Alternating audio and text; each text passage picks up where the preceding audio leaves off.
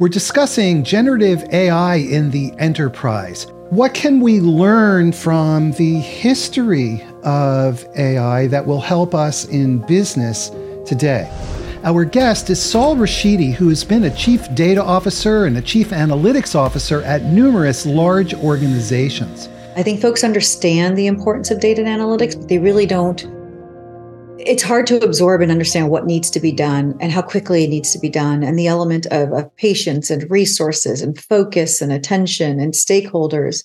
And so a lot of my job is really conversational. It's alignment, because even though I plan out or can plan out the best vision and mission and talent pool, and I've got a pretty good balance now between what I call my offensive playbook and my defensive playbook, bringing other people along for the ride has been very, very challenging. Is the wrong word. I would say it's the number one thing in every organization that continues to be front and center.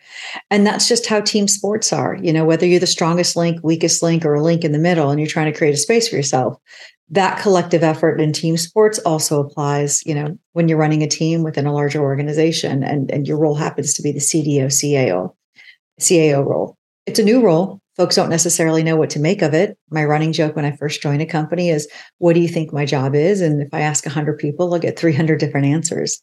But there's still a lot of linkages of playing sports and group sports and this role itself.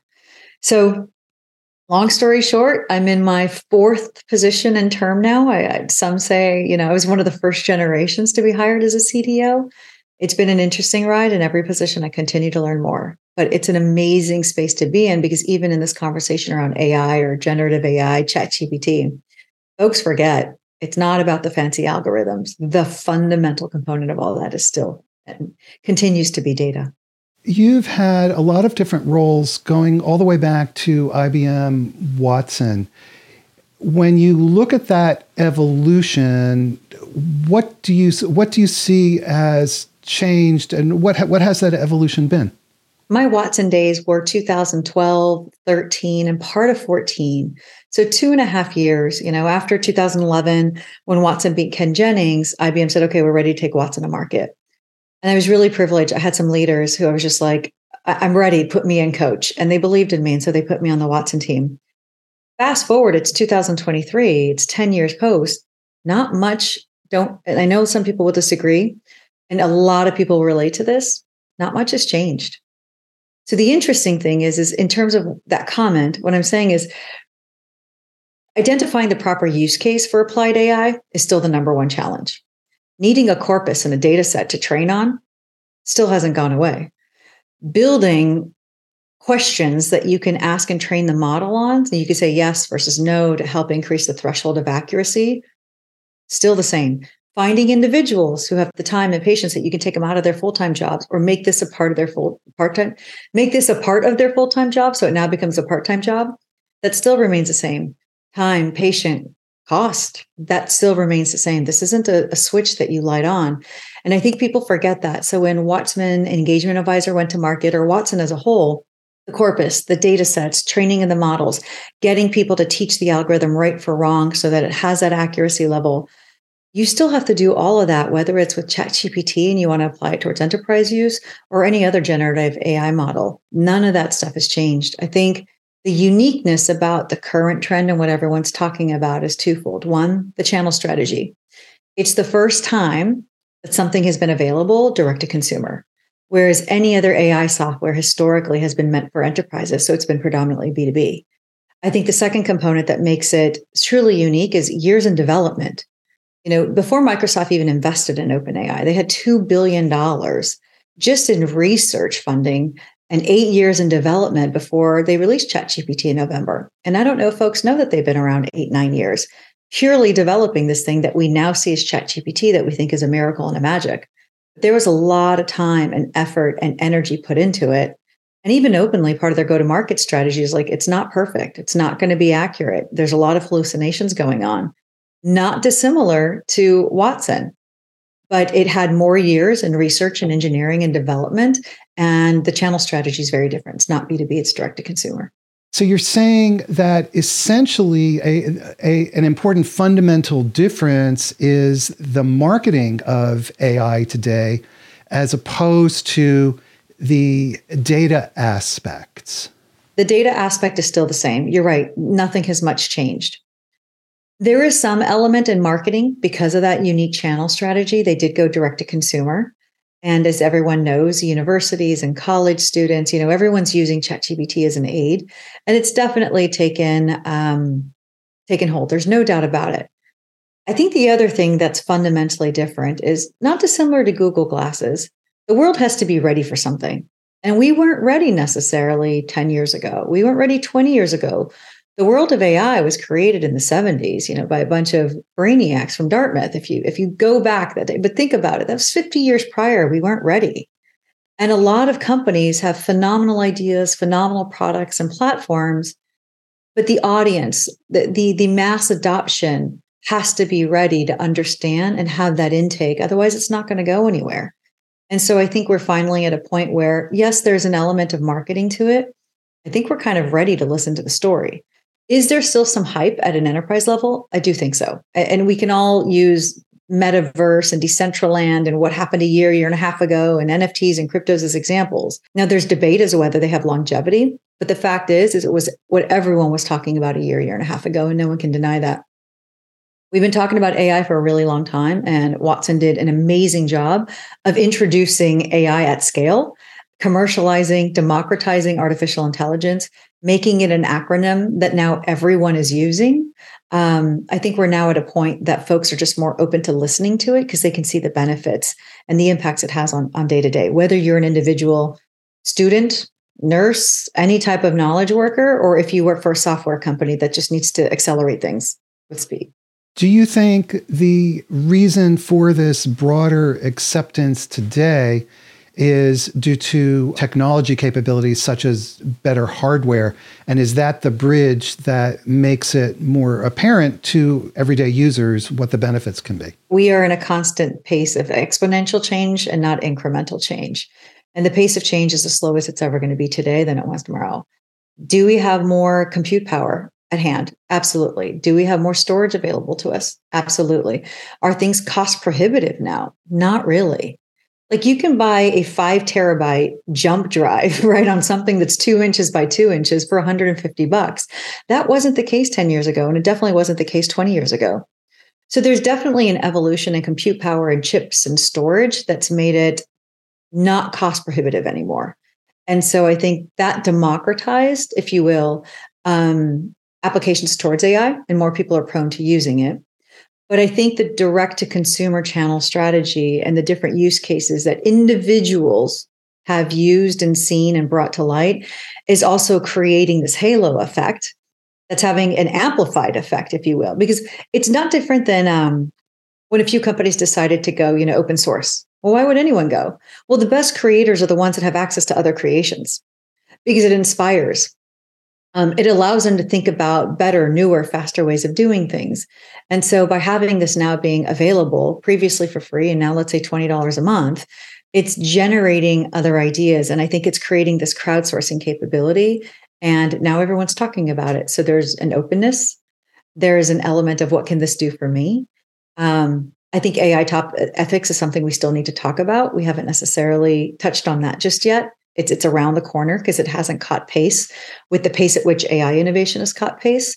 But I think we're now in a place where this is here to stay. The question is how, when, where, and with whom, and the pace at which it's going to penetrate everything we do on a daily basis. What is the relationship between generative AI and data science? We know that the data is the essential aspect, but can you help draw that link for us more explicitly? There's a codependency to a certain degree, but it's not a one-to-one relationship. The word generative in general for me is a little bit funny, but it's here to stay because everyone's calling things like ChatGPT as generative AI. But if we had to classify a specific or categorize a specific sect of AI and we call it generative, that's not a problem. But it really means that we're creating unique content based on existing content. We're retrofitting what has already existed and surfacing it in a new way. But it's not original content per se. And that can be applied to imagery, audio, voice, language. And so I think that's where the word generative came from. It's giving AI an identity that's specific to some of the retrofitted content that we're seeing right now. Now, if you look at the space of data science, well, there's many specialties within data science.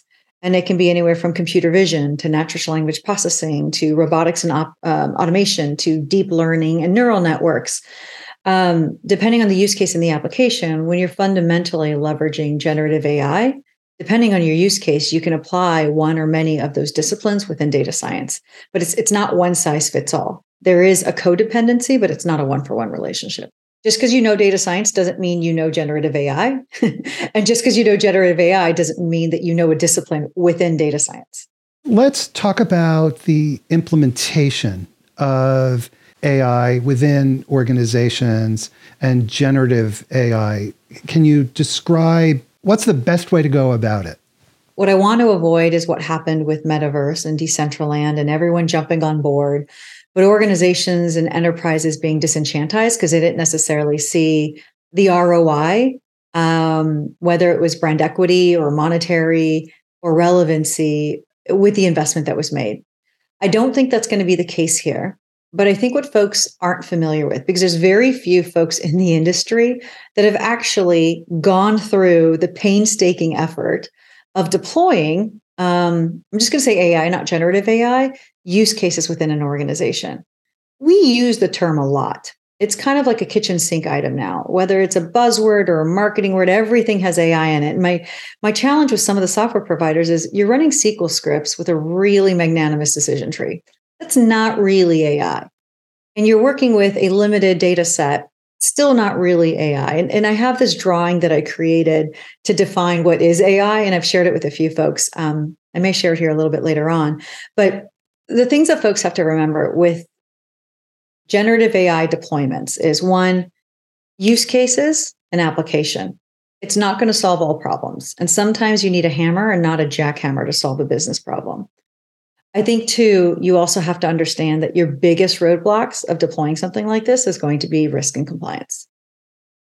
Folks aren't thinking about that because when you create your corpus, when you identify the data set that you fundamentally have to train on, well, if you're going to use technologies like OpenAI or other companies, that data is not sitting in your environment. People forget that you have to fundamentally give that data and put it into another environment that fundamentally has deployed the compute power and the neural networks needed to be able to ingest, decipher, and make meaning of that data so that you can train it on. I don't think folks have given too much thought about that. So you have to define the use case, define the corpus and data set. Then you have to give your data and put it into another environment that has the capability that something like ChatGPT has. And then you have to actually deploy a small army of individuals, whether on a full-time basis or part-time basis, to constantly ask it questions so that it can start understanding right from wrong. And it can hit that level of threshold that's acceptable for enterprises to deploy capability within AI. That takes time. It is not a switch you turn on.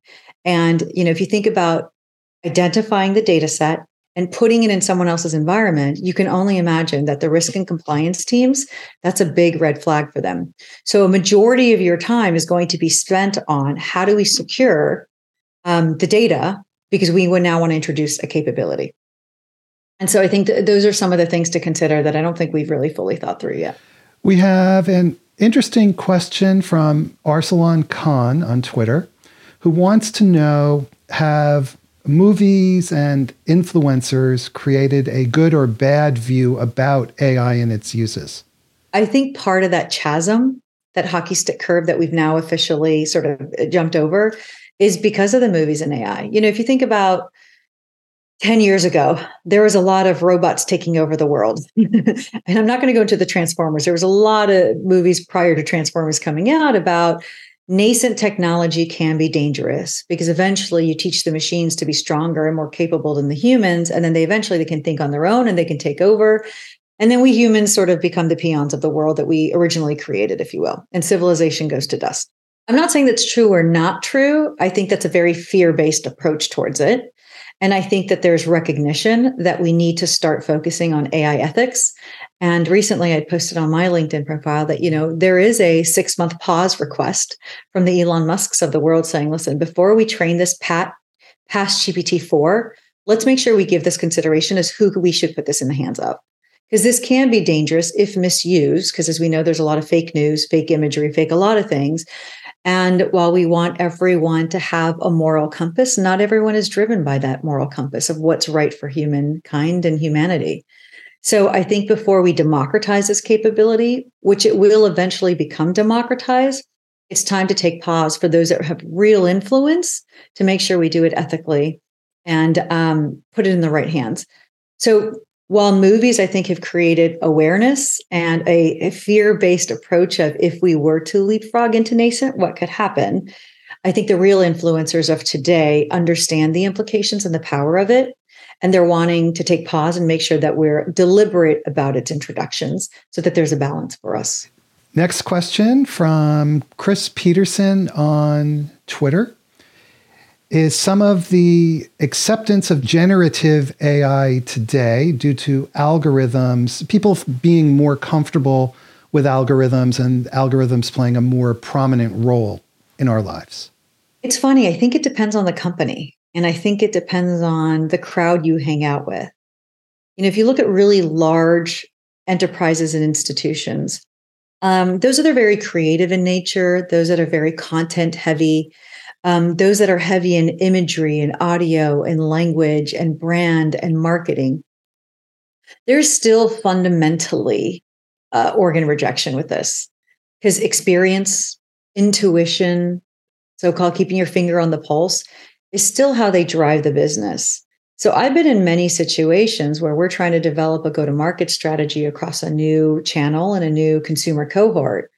And the model says that you've not tapped into this consumer segmentation, this consumer cohort. And there is an opportunity there because based on their purchasing buying patterns and cross-pollination, you have an opportunity here.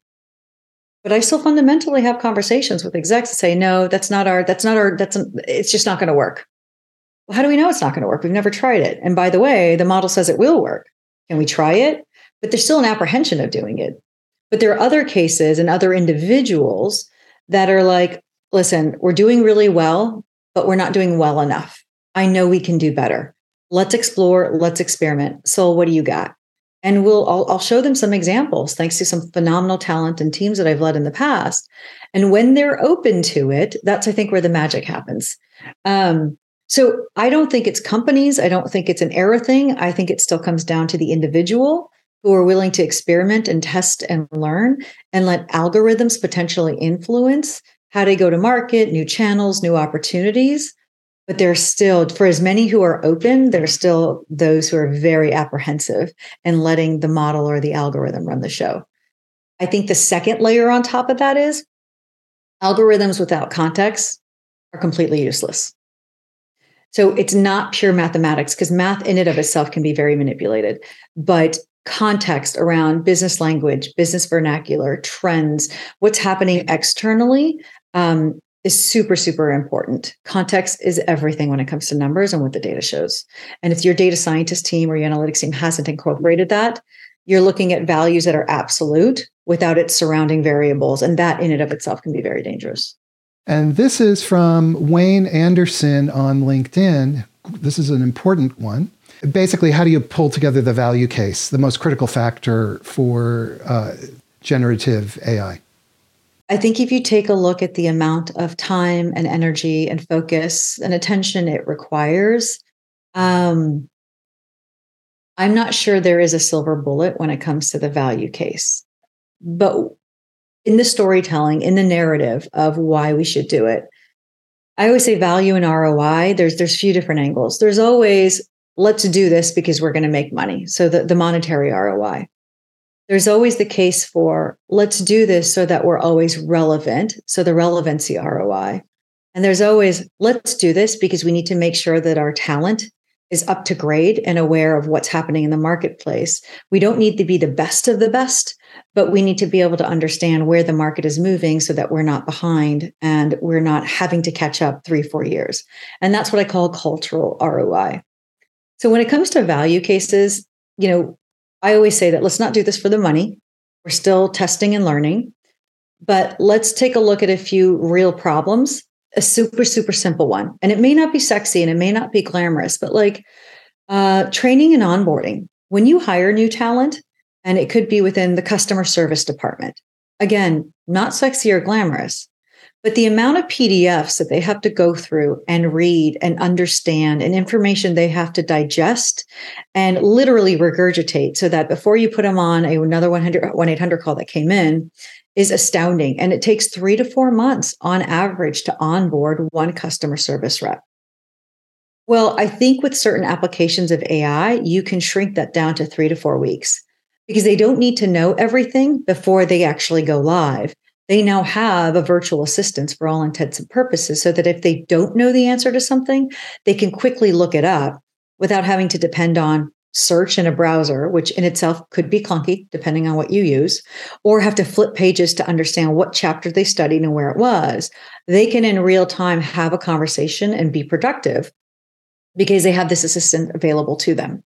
So something that's going to require you, and you can say that the cost of that talent for 3 to 4 months before they become operational is essentially your ROI on this case and the value proposition. Our onboarding can now be 3 to 4 weeks with this deployment.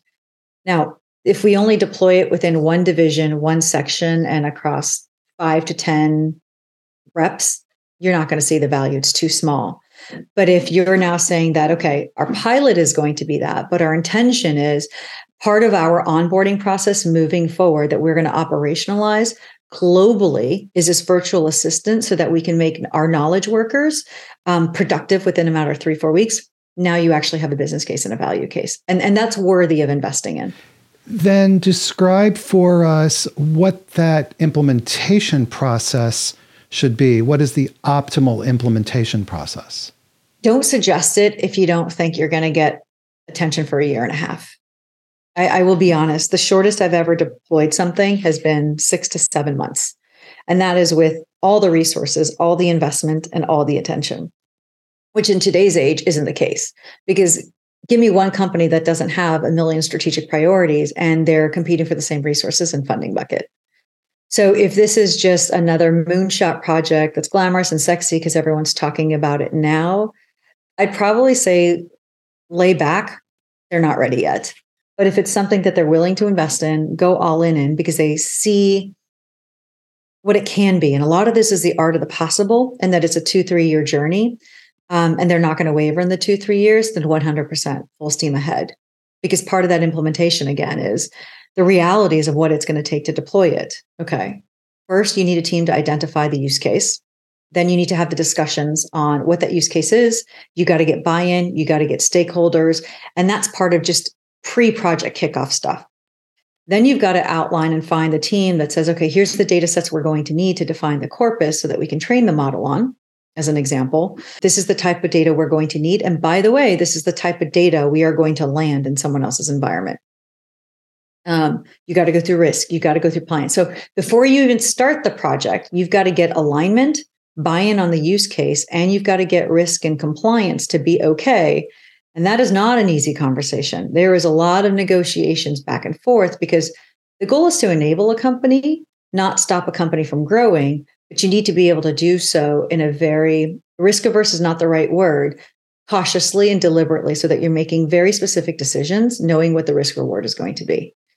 Once you have alignment, which in and of itself can take 3 to 6 months, and that's like average. There are companies that are going to take a lot longer. Then it's finding the team that can focus in on this.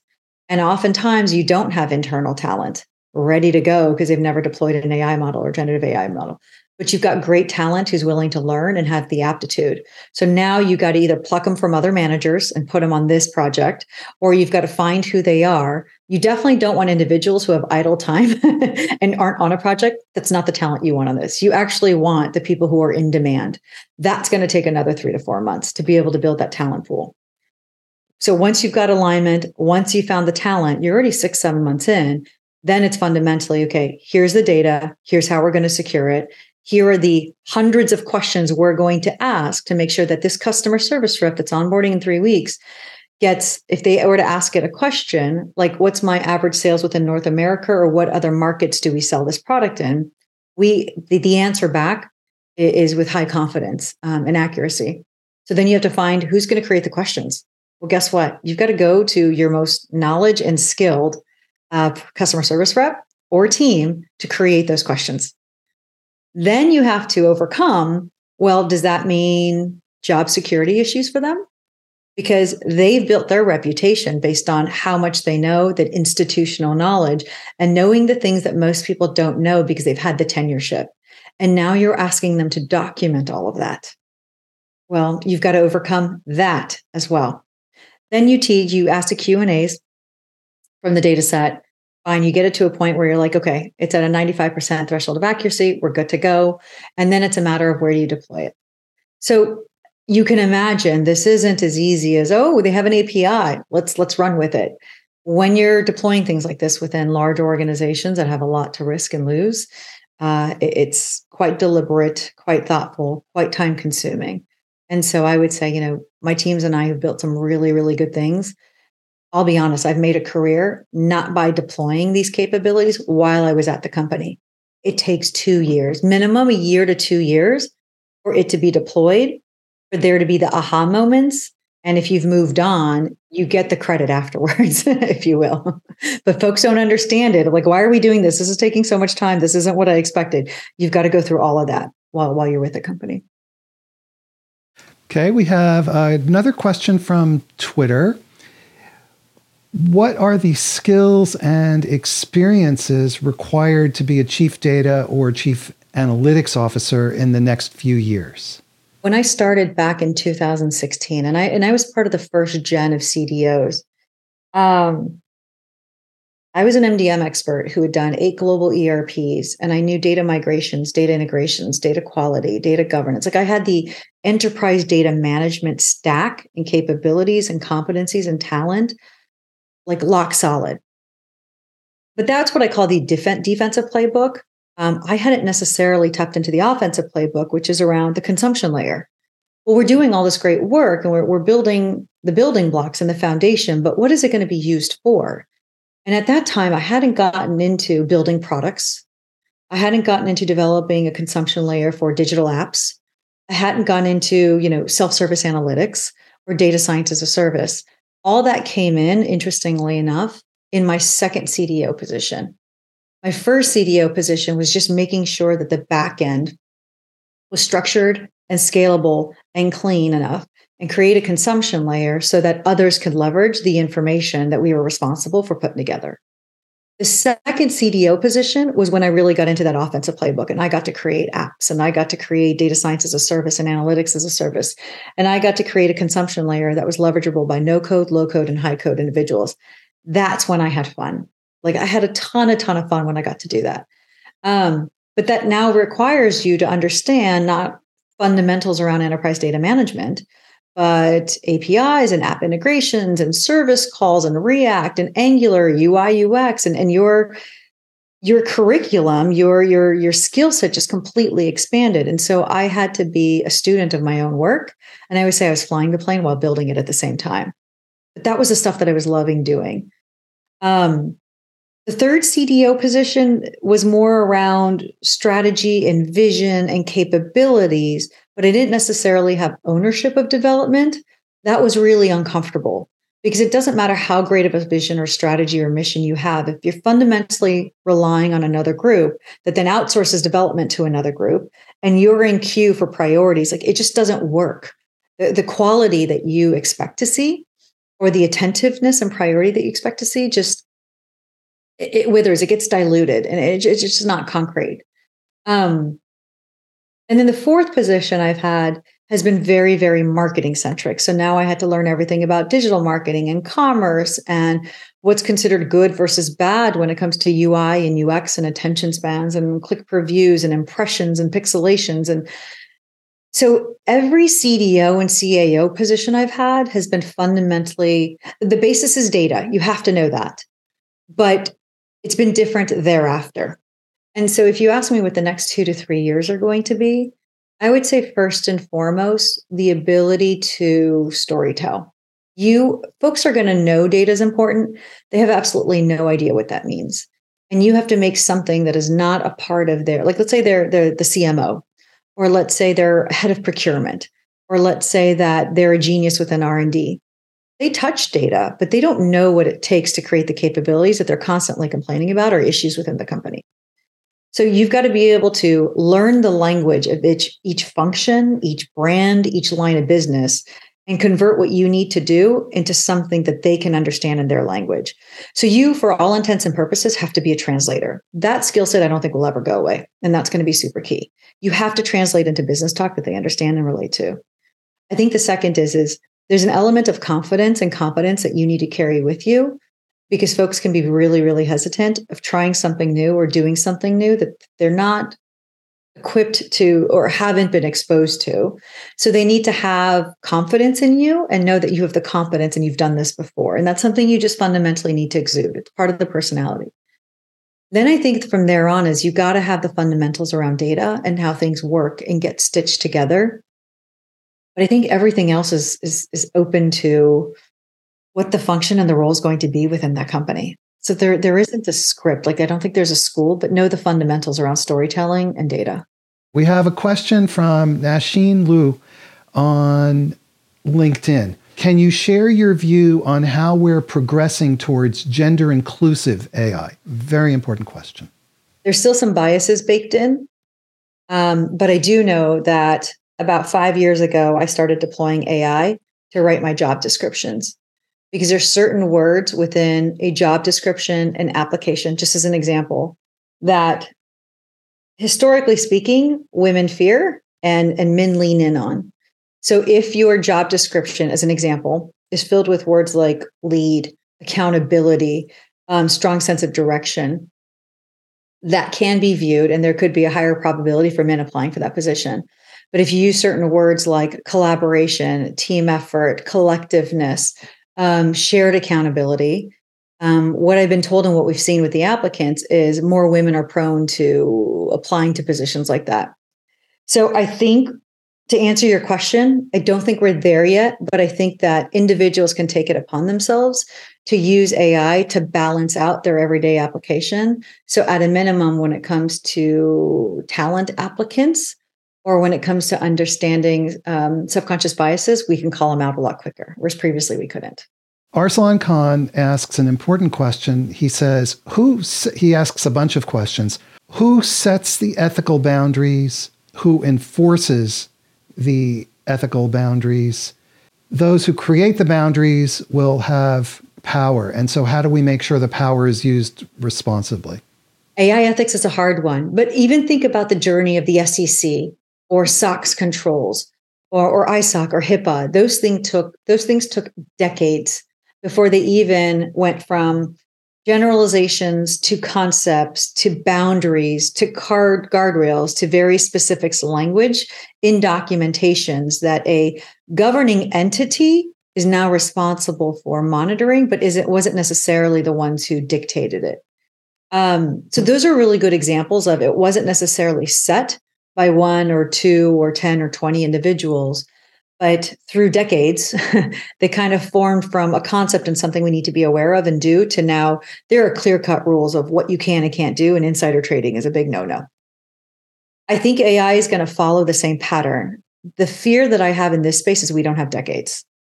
We are now officially in ChatGPT 4, just as an example, and there's already been a 6-month request to pause before any further developments, because now that we've cracked the nut, if you will, the pace of change is the slowest it's ever going to be today. So the luxury of time that we had in the past, we don't necessarily have right now. And I think that's what I'm trying to figure out is, are the influencers, the ones that we all know and love that we hear about, should they be the ones to control it? Like, is it Sam? Is it Elon? Is it Peter? Or should there fundamentally be an ethics board of individuals, of humanitarians, planetarians, those that are in the technology space, those that are in politics coming together to come up with a more balanced view of where AI ethics should land.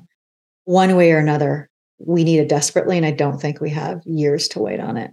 Can you just talk about the issues around AI explainability and transparency and the implications of what happens if we don't have that explainability? I think that's what we're struggling with. Everyone is using the term AI. I don't think folks know what it is yet.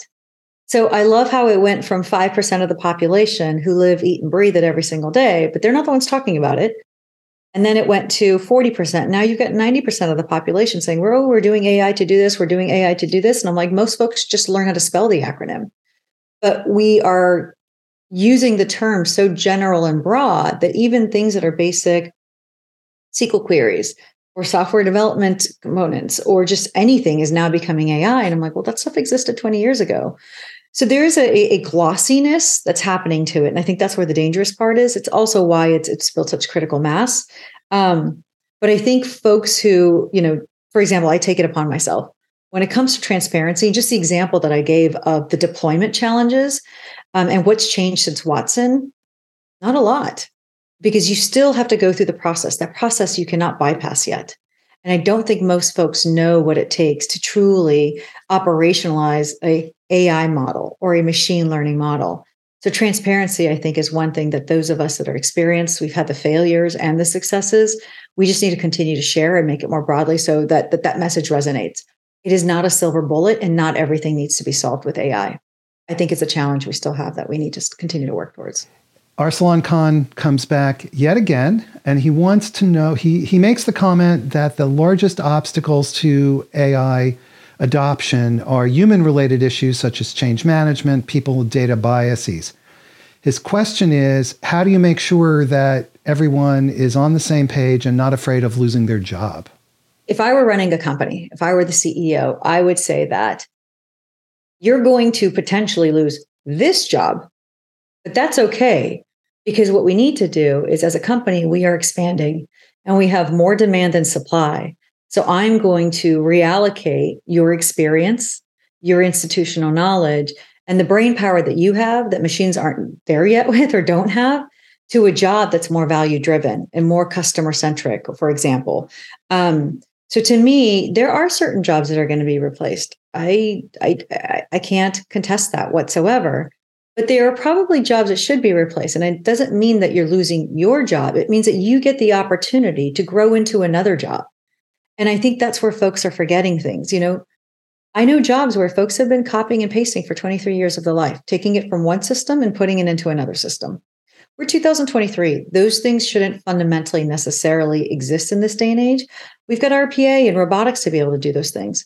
But those individuals are still valued employees. And I think there's a great opportunity that if they're comfortable with a bit of change, view it as, I'm not losing my job. I'm actually moving into another job that's more valued for where the world is going right now. And that's an opportunity for growth, excitement, new relationships. And I do believe people are happier when they learn. We have a question from a Jam and a Rank who says, how does the industry see differences between the CDO, Chief Data Officer, and Chief Analytics Officer roles? I call it CXO. It doesn't matter what the title is. That company is going to have responsibilities and capabilities that you need to deploy, create, set a vision for, and they're hiring you for your competency and your capability. And you're going to get the CDO title, CAO title, CDAO title. Just call it CXO. It's interchangeable. I will say, though, I enjoyed the CAO side of the house because it's much more business intensive in terms of everything we do, everything we generate is geared towards the business. How do we grow top line? How do we expand market share? How do we create cost efficiencies? How do we do more with less and better accuracy? And that for me is really fun because I've done the fundamentals around data. Building another platform, building another environment, infrastructure, InfoSec, data integration, data migration, like it's an old hat for me. I'm just not as excited about it anymore. So if I get to focus more on the consumer facing stuff and building those relationships with the presidents, the brand managers, the label heads, whatever it may be. That's the fun part. But it's not about the title because companies want to call it what they want to call it. So just call it a CXO. Just be excited about the job you're doing. And with that, Sol, thank you. And everybody, have a great weekend. Sol, we'll see you soon. Take care, everybody.